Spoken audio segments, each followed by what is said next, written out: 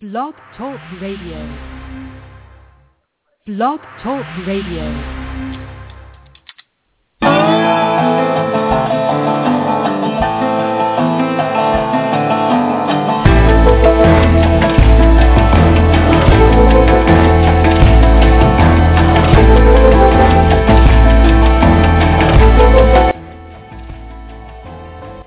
From Los Angeles, California, it's Music Friday, the end of the week program where you choose the hot new upcoming bands you want to hear, and we put them on the air. I'm your host, Patrick O'Heffernan, broadcasting every Friday at 2 p.m. Eastern on the Blog Talk Radio Network, the Cyberstation USA Network, and our radio affiliates. It's November 22nd, 2013, and today we are going to be...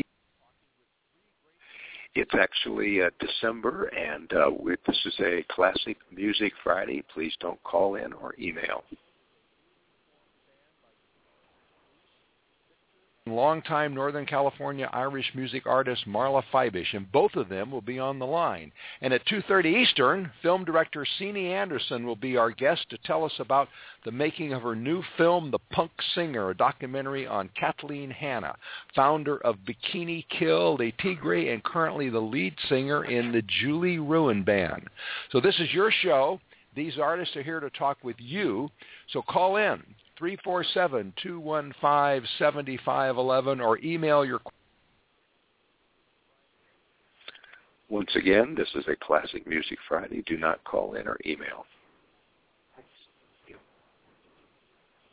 And that you think should be on Music Friday, tell us. Go to our website, musicfriday.nationbuilder.com. Click on your choice. That's a tab right up at the top there. Put their name in the nomination form. It takes about 30 seconds, and it could put a band that you've discovered on the air. And while you're there, look around. Read the reviews. Check out the band bios. Comment on the blog. Do all those good things that are there. Now, wait a minute. I think we have a caller on the line. We do have a caller on the line. Just a second. We're going to take a look here and see. Yes, we do. We have a caller on the line. Hi there. Hello, hello. Is this Peter? Yeah, from Polaris Rose. Right. This is, boy, are we lucky today. We've got the lead singer of Polaris Rose, Peter Anthony, on the line. Peter, great to hear from you. And I know you've got a show coming up, don't you? Yes, we do. This upcoming Sunday, we're playing at the Virgil in Silver Lake. The Virgil in Silver Lake. And if for all those listeners in the Southern California who may have been around L.A. for a while, keep in mind that this is a Classic Music Friday, and the show has already occurred. Place. So, when are you on? We're playing earlier in the night. We're playing at 8:30. Are you on with a number of other bands? Yeah, we're playing with actually some good friends of ours, Handsome as Sin, Tijuana Tears, and Yosemite Sleeping. Wow, that sounds like a pretty awesome show. I it's going to be rocking. I'm sure it is. You know what? I think I'm just going to DVR my Homeland TV show Sunday night and come on down to the Virgil instead. Is this part of a tour that you and Maddie, the other half of Polaris, Madeline Elise, are on? Have you got other shows lined up? Right now we're just keeping it local, actually. We're working on some new shows for January. We're going to take it easy for December, work on some new projects. But right now we're just focused on the Virgil. Okay, all right. Well, you've got an album out too now, The Moon and Its Secrets. That's right. You're going to be playing some cuts from that album. We're going to play the whole kit and caboodle plus some new tracks as well. Okay. Well, you know what? I just happen to have a cut from the album up here, Dreamers. I'm going to play just a little bit so we can give our audience a sampling of what they're going to hear Sunday night. Terrific.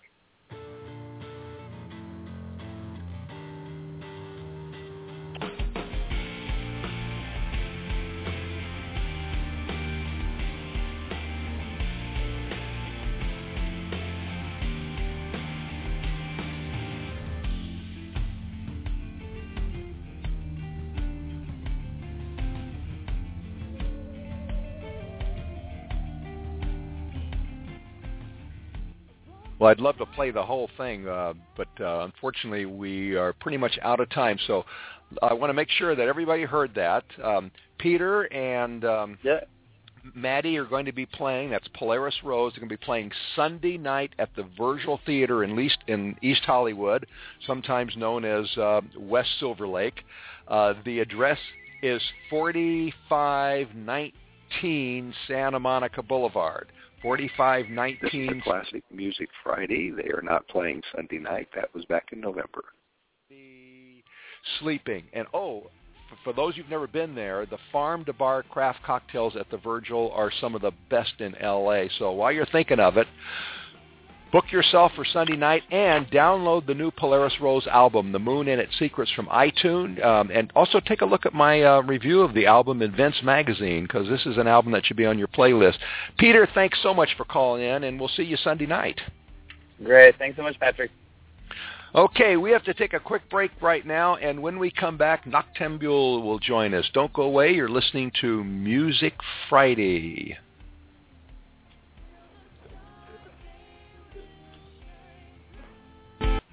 Our troops aren't the only ones fighting right now.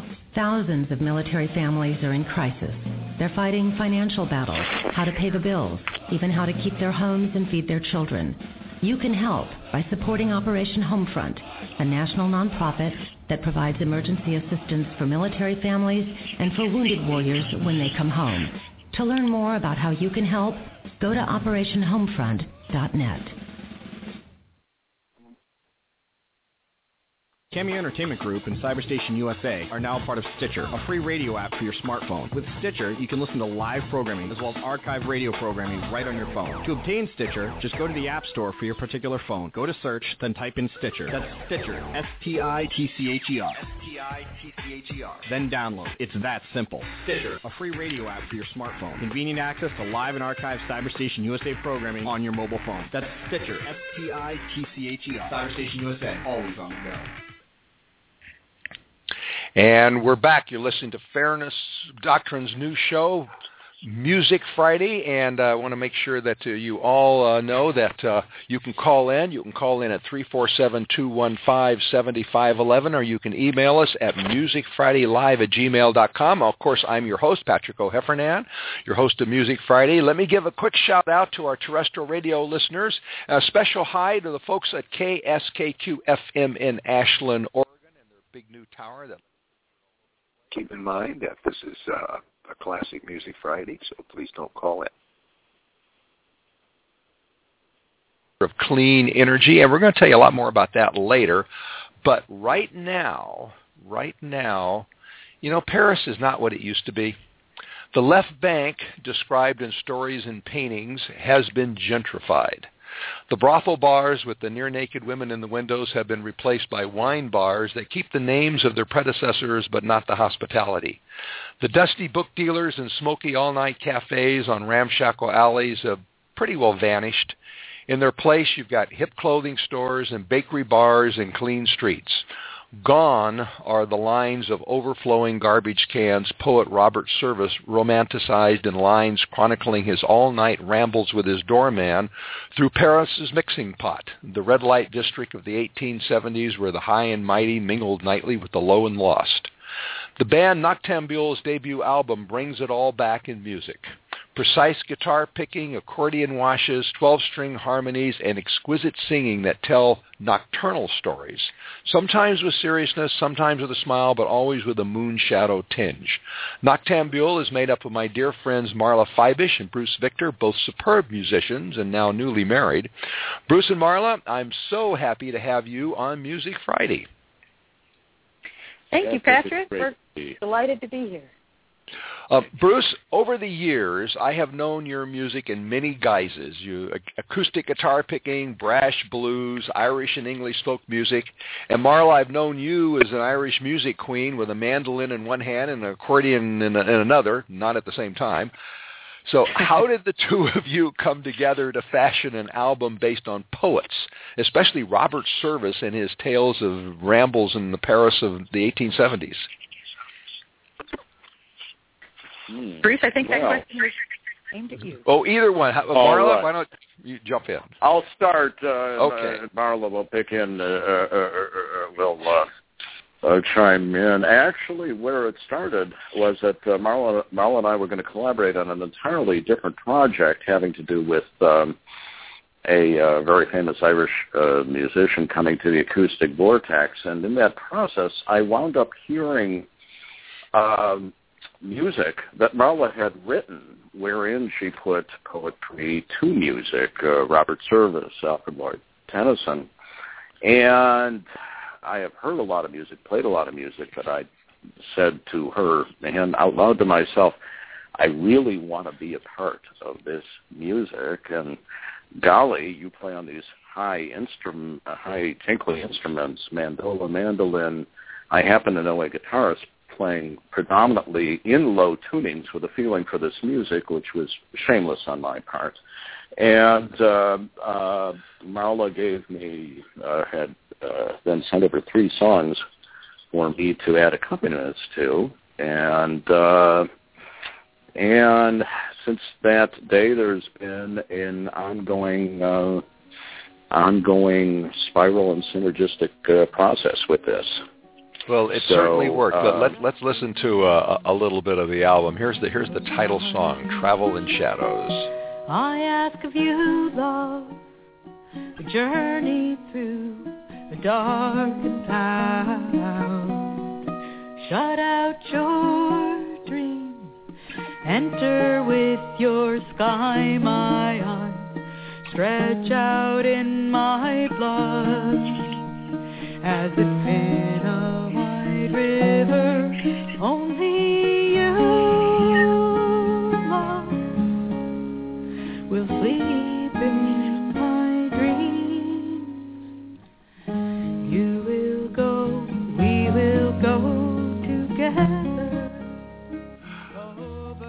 Well, that certainly is a beautiful way to start an album. Now, I understand that was your first collaboration. Is that right, Marla?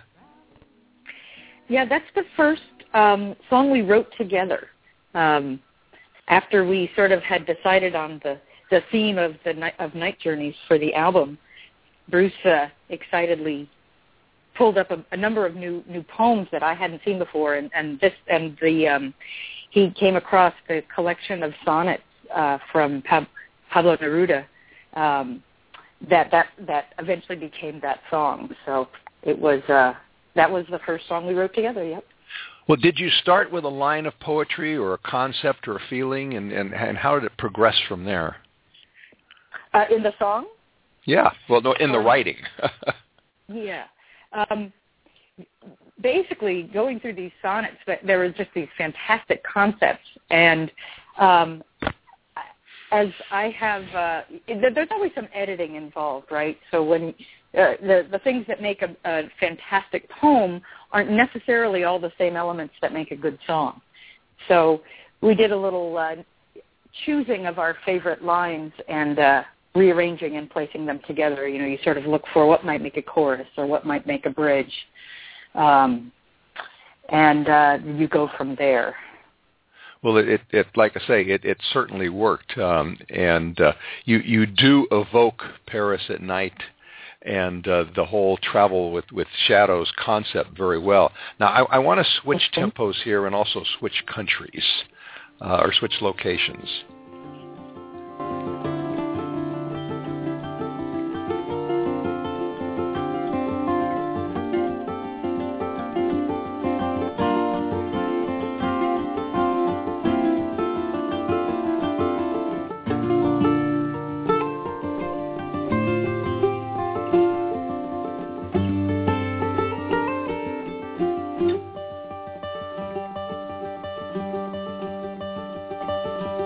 I roved out to Chester City in the dark hour late at night. Who should I spy? A very young maiden washing her clothes in the pale moonlight. Madam, I'm a darling, a dyro dithero. Madam, I'm a darling, a dyro day. First she washed them, then she squeezed them. Well, we're not in Paris anymore, but of course we're still in the night. That's an old English folk tune, isn't it, Bruce?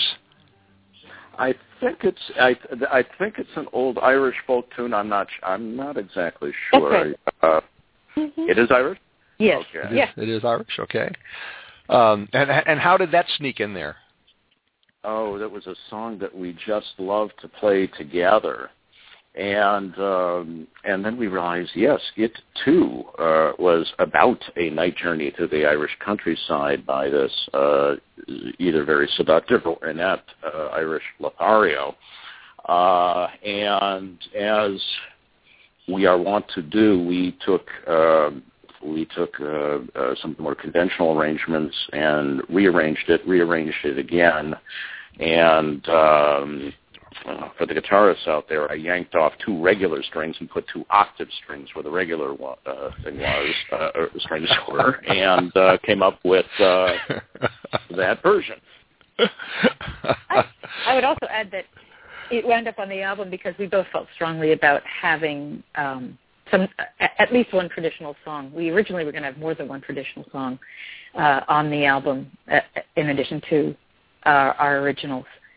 We had to eliminate a lot of stuff that we originally wanted to put on just because we had way more than an hour's worth of music. Yeah. I want to for a second album. Sorry, go ahead. I want to point out to our listeners that there's 12 songs in this album. You really get your money's worth on this album, and it's also gorgeous. In addition to having gorgeous music, the album cover was designed by our friend Corinne West. It has a illustrated booklet in it with the lyrics and the stories. It is just a magnificent work of art, and I imagine that it took you quite a while to put this together, didn't it? Yeah. Go ahead. Yeah, we put a huge amount of thought into the whole package because we really had the concept of an album where you sit down, you listen to the whole thing while you're holding the liner notes and reading through the liner notes. You know, it's sort of an old-fashioned experience that it's not the way music is consumed so much anymore, but certainly from our generation it is, and that's what we wanted. Well, that's how I did it because I have a copy of it in front of me, and I was so thankful to have the lyrics because it's very difficult sometimes to tell what the lyrics are, and of course when you're dealing with poetry, you want the lyrics. So you really thought it through nicely, and I want to make sure that our listeners know this is something that an album that you should have on your playlist, but you really should also have it on your shelf. Now, I want to also something else I like about the album is that you've included some just pure instrumentals, and given the fact that the two of you are excellent, just superb musicians as well as writers and singers, the instrumentals in it are wonderful. And I want to play a little bit of one of them. And I believe this is about a cat, Captain Chalupa.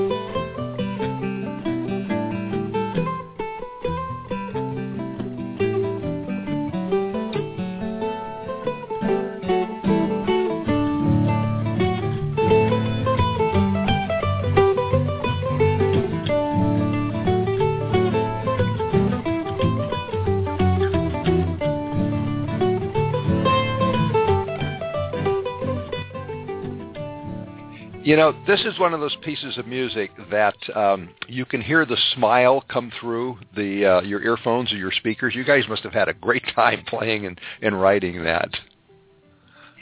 Yeah. We did. Oh, my God, we do.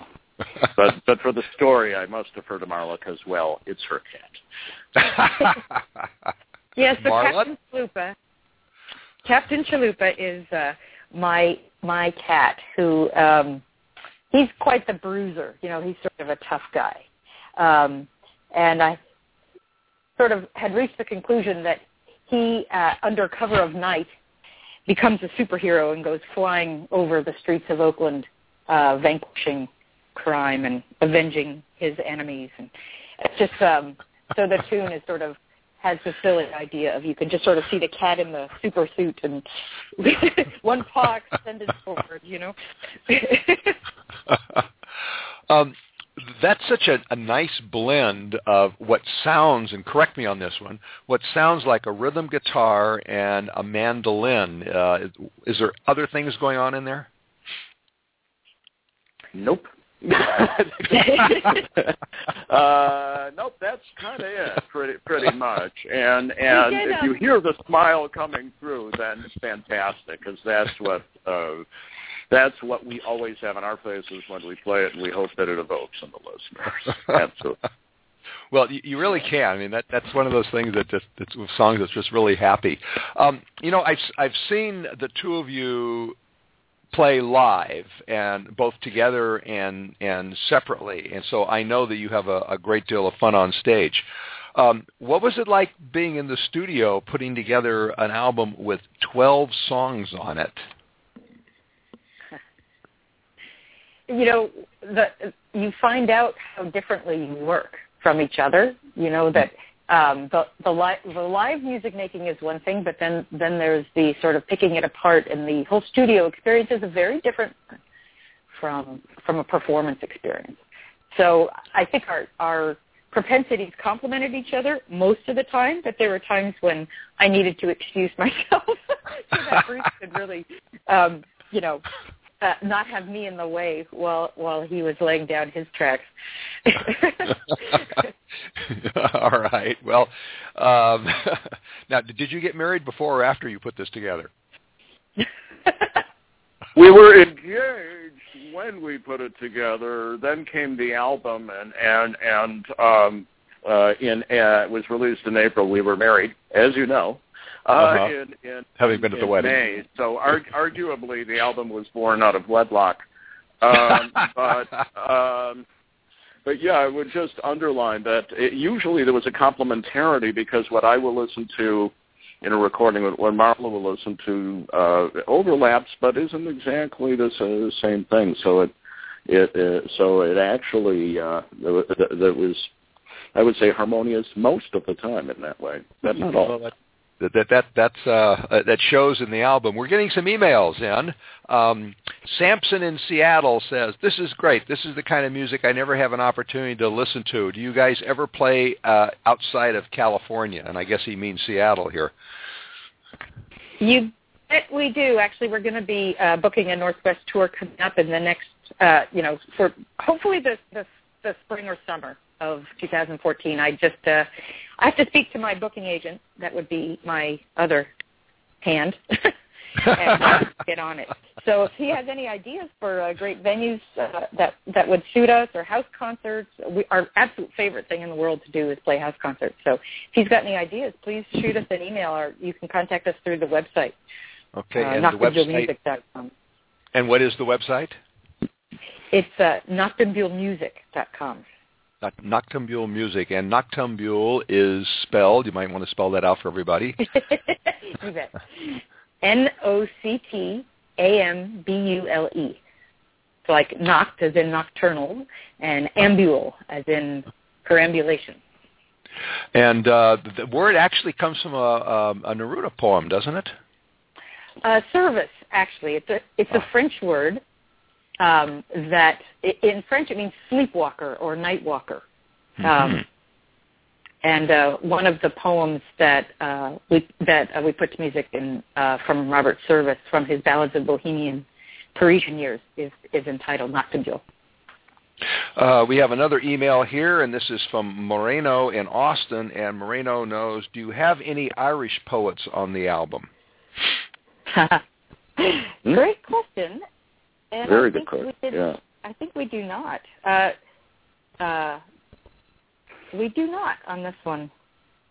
No. My goodness, that's a surprise, given A, your Irish music background, and B, the proliferation of Irish poets since the 15th century. Yeah. you have to work on that in your next album.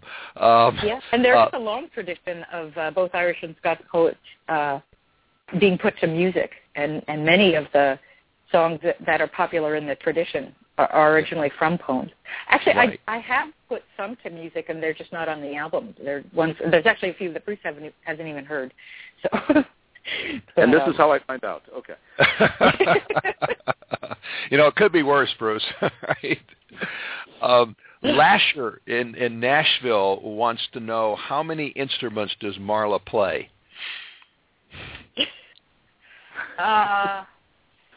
They're mostly varieties of similar things, but I play mandolin, mandola, tenor guitar, bouzouki, and various systems of button accordion. Okay, all right, that's quite a bit. That's quite a bit. All strings except for the accordion there. Yeah. Well, you guys are both, because I know you both. I know you're both epicenters of very large music communities, and you pull together a lot of people to put this album together, and it really shows. Real quick, we've got about a minute left. Any other albums? You got another album in the works? It depends who you ask. I think, in my mind, yes. I haven't checked in with Mal about that of late, but the question is when. It is in the planning stage. It's just a question of when we go back in the studio, because we have enough material for a second album. Sure. Okay. Well, we are just about out of time, and the way I know that is because I hear a waltz in the background here. So I just want to make sure that everybody knows how to get your music. They can download Travel in the Shadows at www.noctambulmusic.com or at CD Baby. I strongly suggest ordering the CD because it's beautifully done, gorgeous graphics by Corinne West. It's really a work of, the whole thing is a work of art. I want to thank you guys very much for being with us. Thank you so much for having us, Patrick. Okay. Thank you. All right, and we'll see you soon, I hope. Okay. I want to remind everybody. All right, bye now. Bye.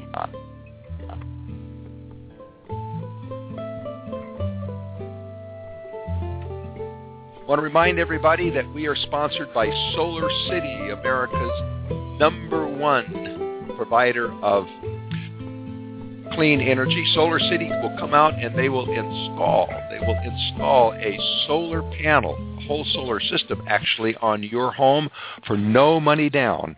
No upfront cost with approved credit. You just pay for the energy you use like you do now, except that you'll be using less of it because the sun is making it for you. So that's a win-win. You save money and help the earth, and you can save even more money if you mention Music Friday when you call Solar City. That's right. If you call my friend Tina at Solar City and you tell her that Music Friday sent you, you'll get a $250 discount on your order. And her number is 909-618-6937. That's 909-618-6937. Don't forget now, tell her we sent you, and you'll get a $250 discount on your order. We're going to take a real quick break right now, and when we come back, Sini Anderson and her new film on Kathleen Hanna, the punk singer. Don't go away. You're listening to Music Friday. I'm Patrick O'Heffernan. Our troops aren't the only ones fighting right now. Thousands of military families are in crisis. They're fighting financial battles, how to pay the bills, even how to keep their homes and feed their children. You can help by supporting Operation Homefront, a national nonprofit that provides emergency assistance for military families and for wounded warriors when they come home. To learn more about how you can help, go to OperationHomefront.net.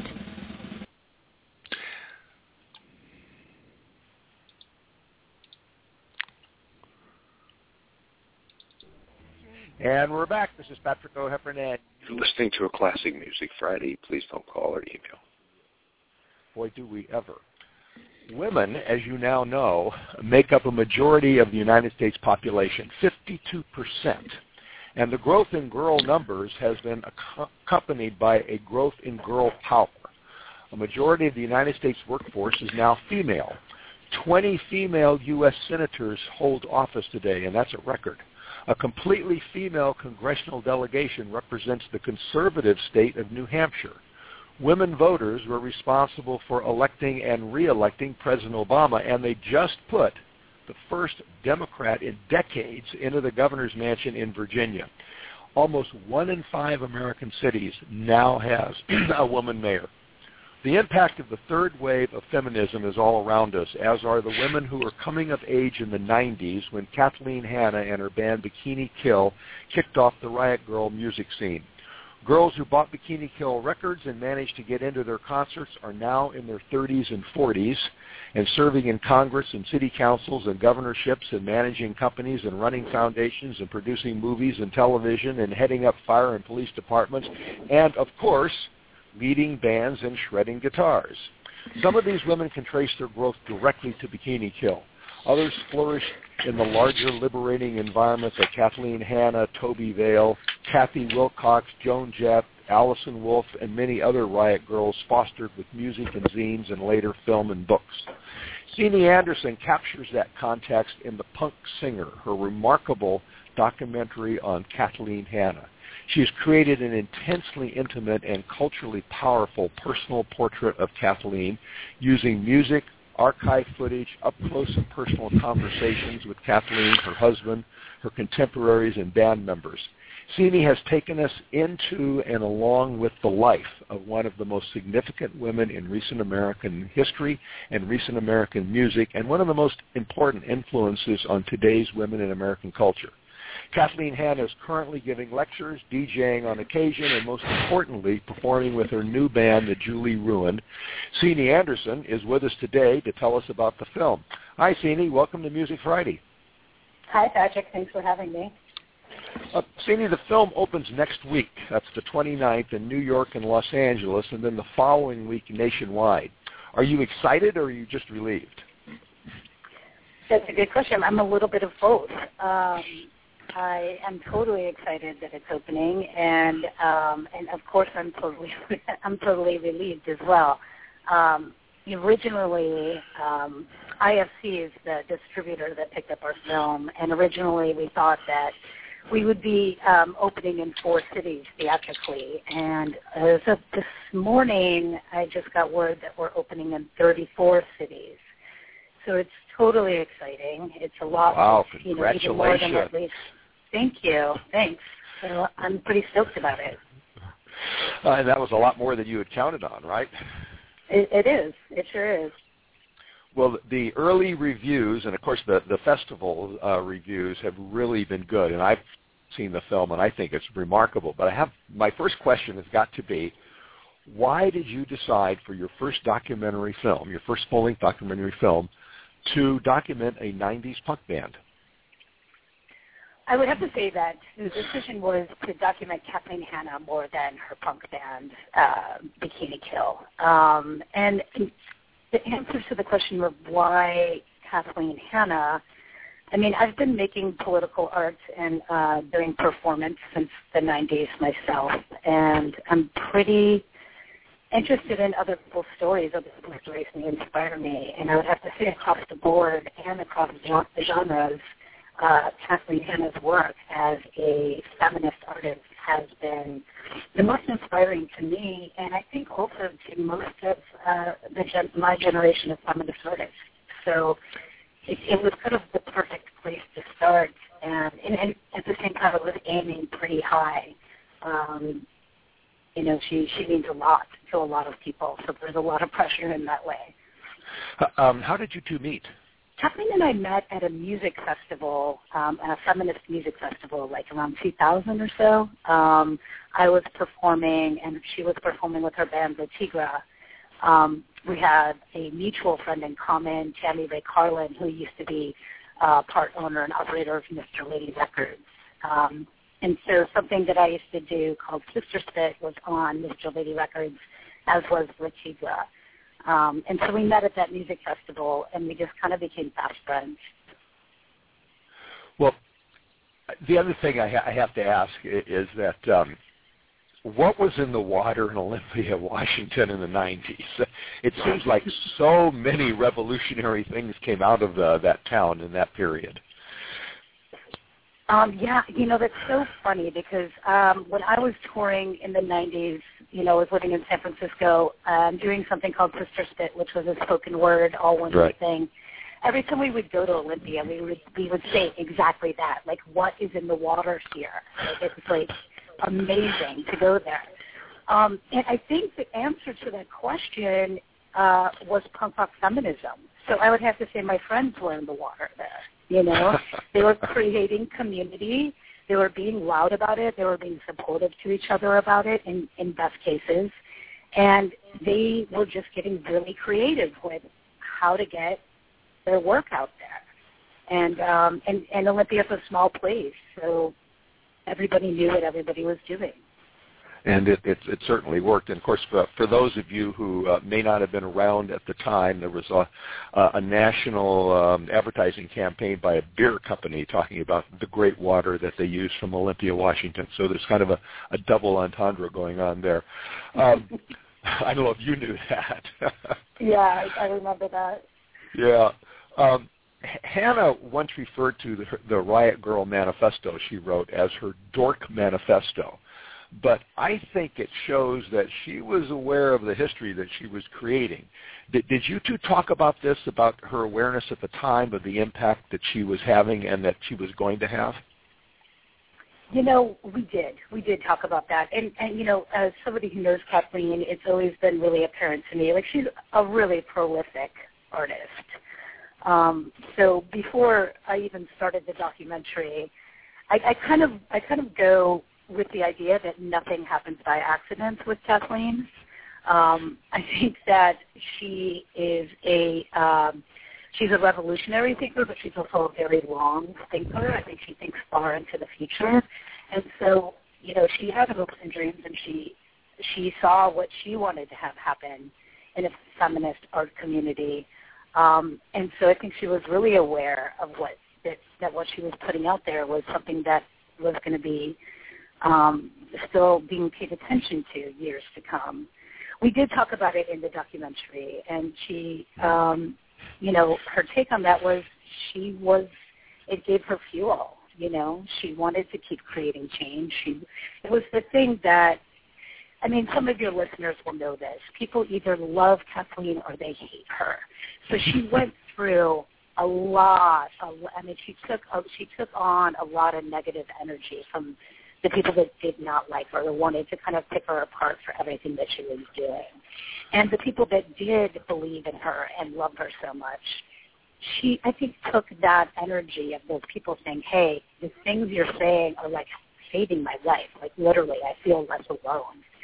And I think that she took the positive things that were coming out of it, and she took that idea of, like, projecting an idea way into the future. And I think it helped her get through all of the really, really hard stuff that was trying to tear her down so that she didn't disappear, And I think so she was strong enough to just say, I have a vision. I'm going to do it at any cost. I'm going to keep going, and I'm going to kind of ignore these people that are trying to tear me down. In fact, I think at one point either she or Kathy Wilcox, I forget, talk about some of the letters that she got from men saying, you need to die, but also some of the letters that she got from women saying, you saved my life, and Kathleen wrote back saying, no, you saved mine. Right. So it was, which is a relationship with an audience before Facebook and Twitter, etc. That was remarkable. Because now bands struggle to have those kind of relationships today with the tools they have, and she was able to have it in 1990 without those tools, just with letters and phone calls. But speaking of that, as you're probably aware, there's a robust debate going on in feminist literature right now, in the blogs and Tumblrs and journals, about whether or not Riot Girl was really just a middle-class, white, heterosexual women's movement that left out women of color and lesbians and transgender women. You don't address this in the film. Did you and Kathleen talk about it? No, we didn't. In fact, Kathleen didn't really talk with me at all about what I was going to address in the film, which is really amazing and trusting. She was like, I'm totally terrified, and I want to tell my story, but you're the person I'm going to tell it to, so, you know, if I tell my story, you have to make it. And then it was pretty much up to me to figure out which parts of her story I wanted to get her to talk about. Now, I mean, the very, very, very nature of most feminists is that we hold the belief that we have to speak to every political cause that there is, that we should, the idea is almost that, you know, I mean, yes, we're superheroes in a lot of ways, but we cannot speak to every oppression. Now, what was happening with Kathleen and her band in the 90s and what was happening with Riot Girl was really, really white, and it was really middle class, and it was very educated. This just happened to be who they were and who they were hanging around with. Now, my belief is that they reached out and tried to be as inclusive as possible during that time, but I don't think that they were willing to stop a movement from happening if they couldn't reach everybody they needed to reach. So, and I also don't believe that Riot Girl as a whole, knew that they were a movement. You know, I think that they were thinking themselves as like this cool thing that was happening in a period of time. But that's a really great question for some of the founders of the Riot Girl movement. And also, you know, it kind of occurred to them through my conversations with Kathleen, what I've gathered is as they were getting into this and discovering that it was becoming a movement, they were kind of like, oh, I don't know how to run a movement. How are we supposed to do this? Like, this isn't something that they prepared for. So yeah, there is like, okay, where were the women of color? Where were the trans folks? Where were the people that didn't come from middle class backgrounds? I mean, I personally did not connect that much to the Riot Girl movement. I was in another movement that was happening at the same time. It was about music and punk and feminism, but it was queercore. But I didn't go to high school. I didn't go to college. So when they were talking about feminist texts, I was lost. I was just like, yeah, I don't know what you're talking about. You know, 20 years later, of course, I know all of those texts, and it makes a lot more sense to me. But they were very supportive of the queercore movement. Like, I know that Kathleen and Bikini Kill were booking as many shows as possible with other queer bands. I know that they were doing a lot of, they stood up and reached out to as many people who they felt like had similar ideals as possible. In the end, you can't force things. But were they inclusive? Absolutely. I think that they were absolutely inclusive. I don't know how far their reach was getting at the time. And then I'll just say, like, an interesting fact to that is, like, you know, they could say something like, there is a Riot Girl chapter in Kansas City, and they would write that and it would become fact. But that Riot Girl chapter in Kansas City was only 2 girls. It was a chapter, but there were only 2 girls, you know. So it's pretty fascinating stuff, you know. It's kind of like say it so and then make it so. Yeah. You portray that very well. I mean, that comes through in the portrait that you've painted of Kathleen. I believe she said something like, talk about it, do it. Yeah. And totally. you captured that very nicely. And, of course, nobody knows how to run a movement. That's the nature of movements. So,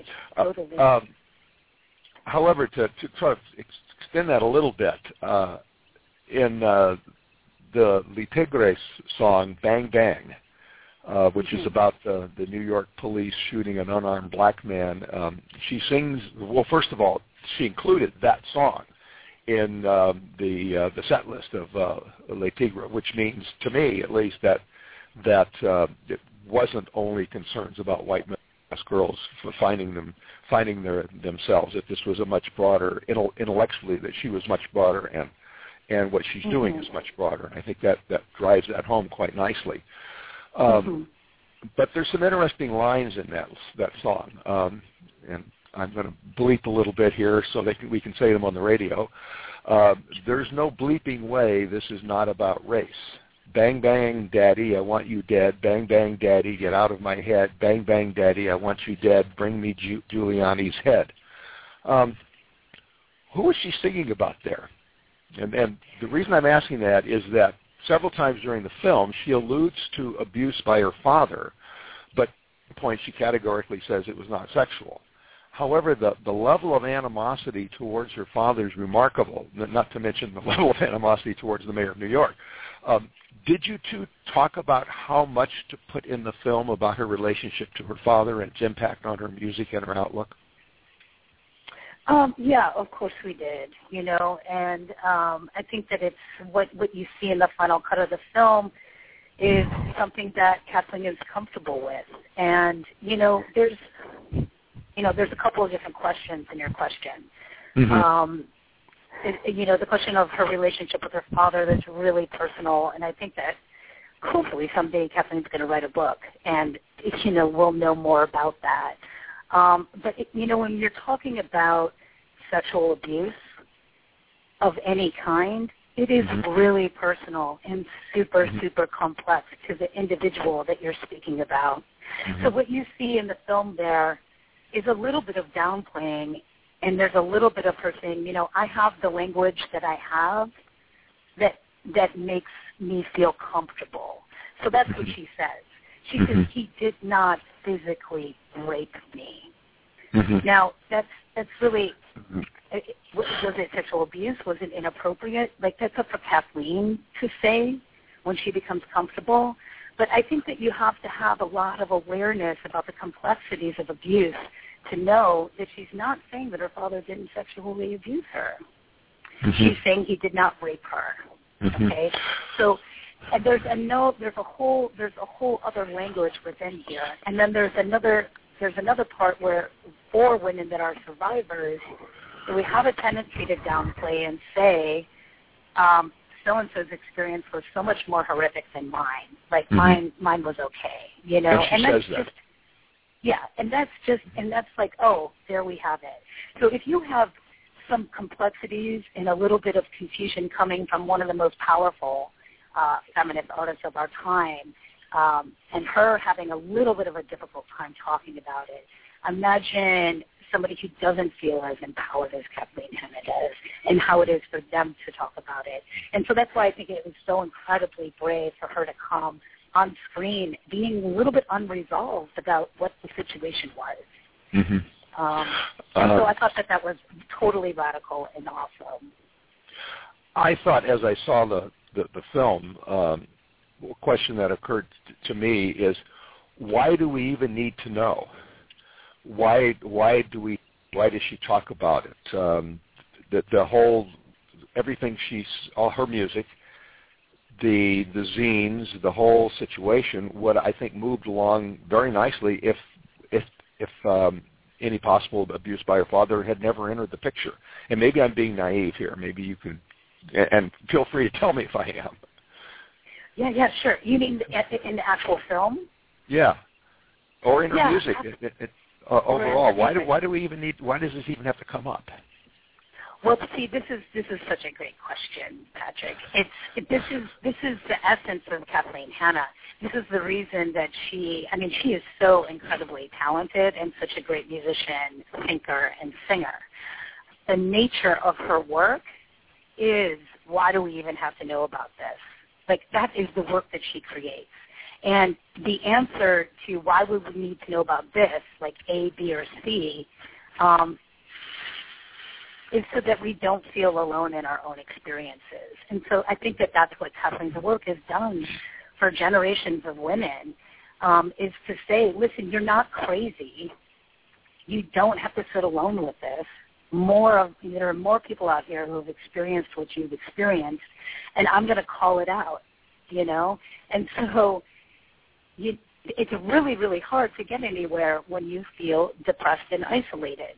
And when you've had heavy experiences in your life that have to do with sexual assault, and you're not having conversations about it with other women, it's going to be really hard to feel motivated. You're going to feel a little bit crazy. And so, also what comes out in the film is Kathleen's struggle with some of her health problems right now. Mm-hmm. That also happens to be a disease that society and that the American Medical Association is telling people doesn't exist right now. So there's a real thread of her work, and that's what I wanted to show in the film, is that there's this thread that connects her work. She was first standing up and saying, no, I want girls in the mosh pit. I want girls in the front, boys to the back. Like, enough. We need some space. I love she that was standing up. Yeah. Then she's standing up and saying, all of you women, you can play instruments. Stop tell you that you don't know how to play. And then she was going on to say, listen, these queers are our allies, are our friends. Stop being homophobic. It kind of goes all the way down the line of what she calls out. She doesn't have to address any of that. And now where she is 20 years later is saying, listen, I'm sick. And I was getting misdiagnosed for 6 years. And nobody could tell me what was wrong with me. And I had all the resources in the world. So, she's naming the experience that nobody is talking about. And that kind of voice to such important personal situations that are happening with women. Like, if we don't hear other people talking about this stuff, we just, it's really easy to get depressed and feel alone with it. One of the remarkable things about this very remarkable film is the amount of archival film you were able to find and include. It seems that from an early age, Kathleen and her family filmed virtually the waking moment of her life. Was selecting footage one of your biggest challenges so that you could portray what you just told us about? That's a good question. And I will say that it's. I'm glad that it appears that way, that every waking moment was documented, because it was not. It was there really was not a ton. There's hardly any footage of her as a kid. I don't think that we have any. But the amount of archival footage of the music that was happening in the 90s with this third wave of feminism, there was a media blackout. They were very anti-cameras, anti-documentation, but there were some people out there that were doing it. They were generous enough to send us some footage. Some of the most beautiful footage that you see in the film of Bikini Kill was from a filmmaker in the UK named Lucy Thane, and she followed them around on one of the UK tours, and we just got super lucky to get that footage. Lucy's an old friend, and she was like, yeah, I think you'll do good stuff with it. Abby Mosier was another person who went with some great footage. But, all of this amazing footage was it was kind of tucked away in different places. Now, the putting it together is a whole other thing. I have to say that towards the end of the post-production process, we were really stuck. We had run out of money. We had run out of editing space. I really was pushing and really felt like I needed to finish the film because of the timing of what was happening. Just the political climate right now, I just really wanted it out this year. And one of our producers, that's when she came on, Tamara Davis, who's super talented at what she does. And she really got in there with our editor, Bo Miran, and they really dug through that archival footage. And it was the first time, my more concentration was on Kathleen today and her story, not so much the archival footage.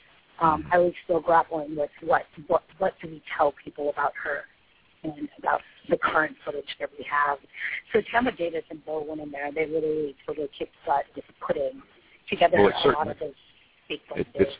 It certainly worked very well, and of course, film is a collaborative medium, as you point out. We're almost out of time, but there's one question I wanted very much to ask you, because you've been an observer of women in our society for some years now, and you've also been a documentarian of one of the influences on how our society and women interrelate. Do you see the impact of Riot Girl movement, and do you think it's been positive? Oh, yeah, I see it all over the place. It's amazing. It's funny. I mean, I do see it all over the place. I look,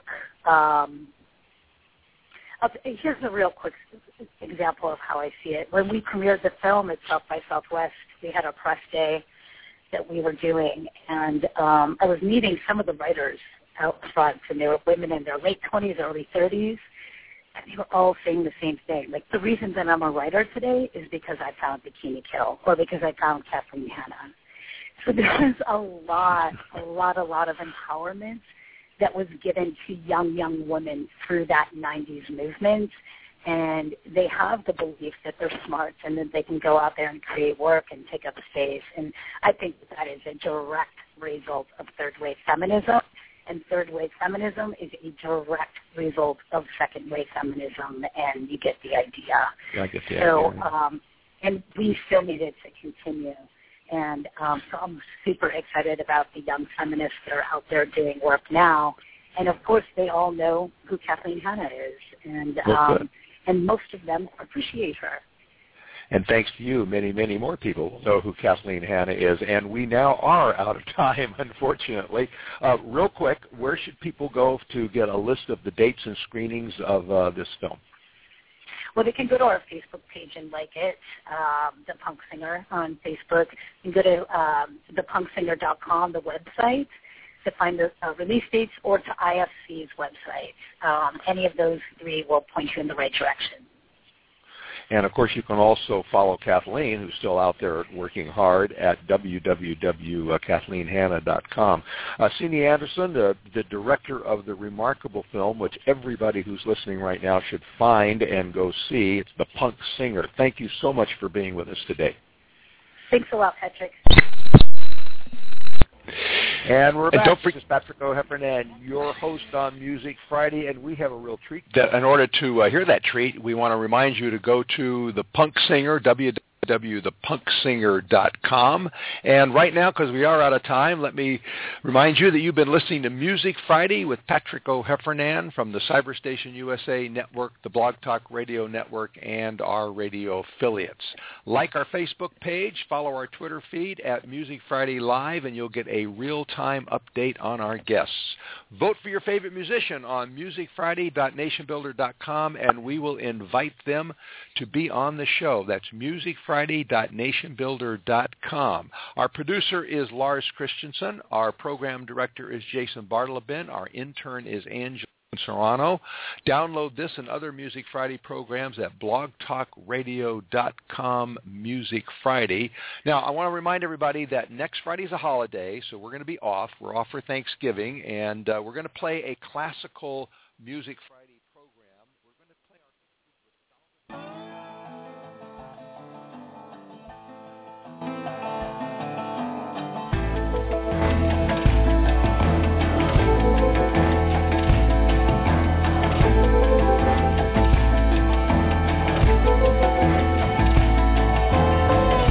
I need a big, big bed to save the dreams that I've kept. Catch 'em in this linen net. Keep 'em so I don't forget.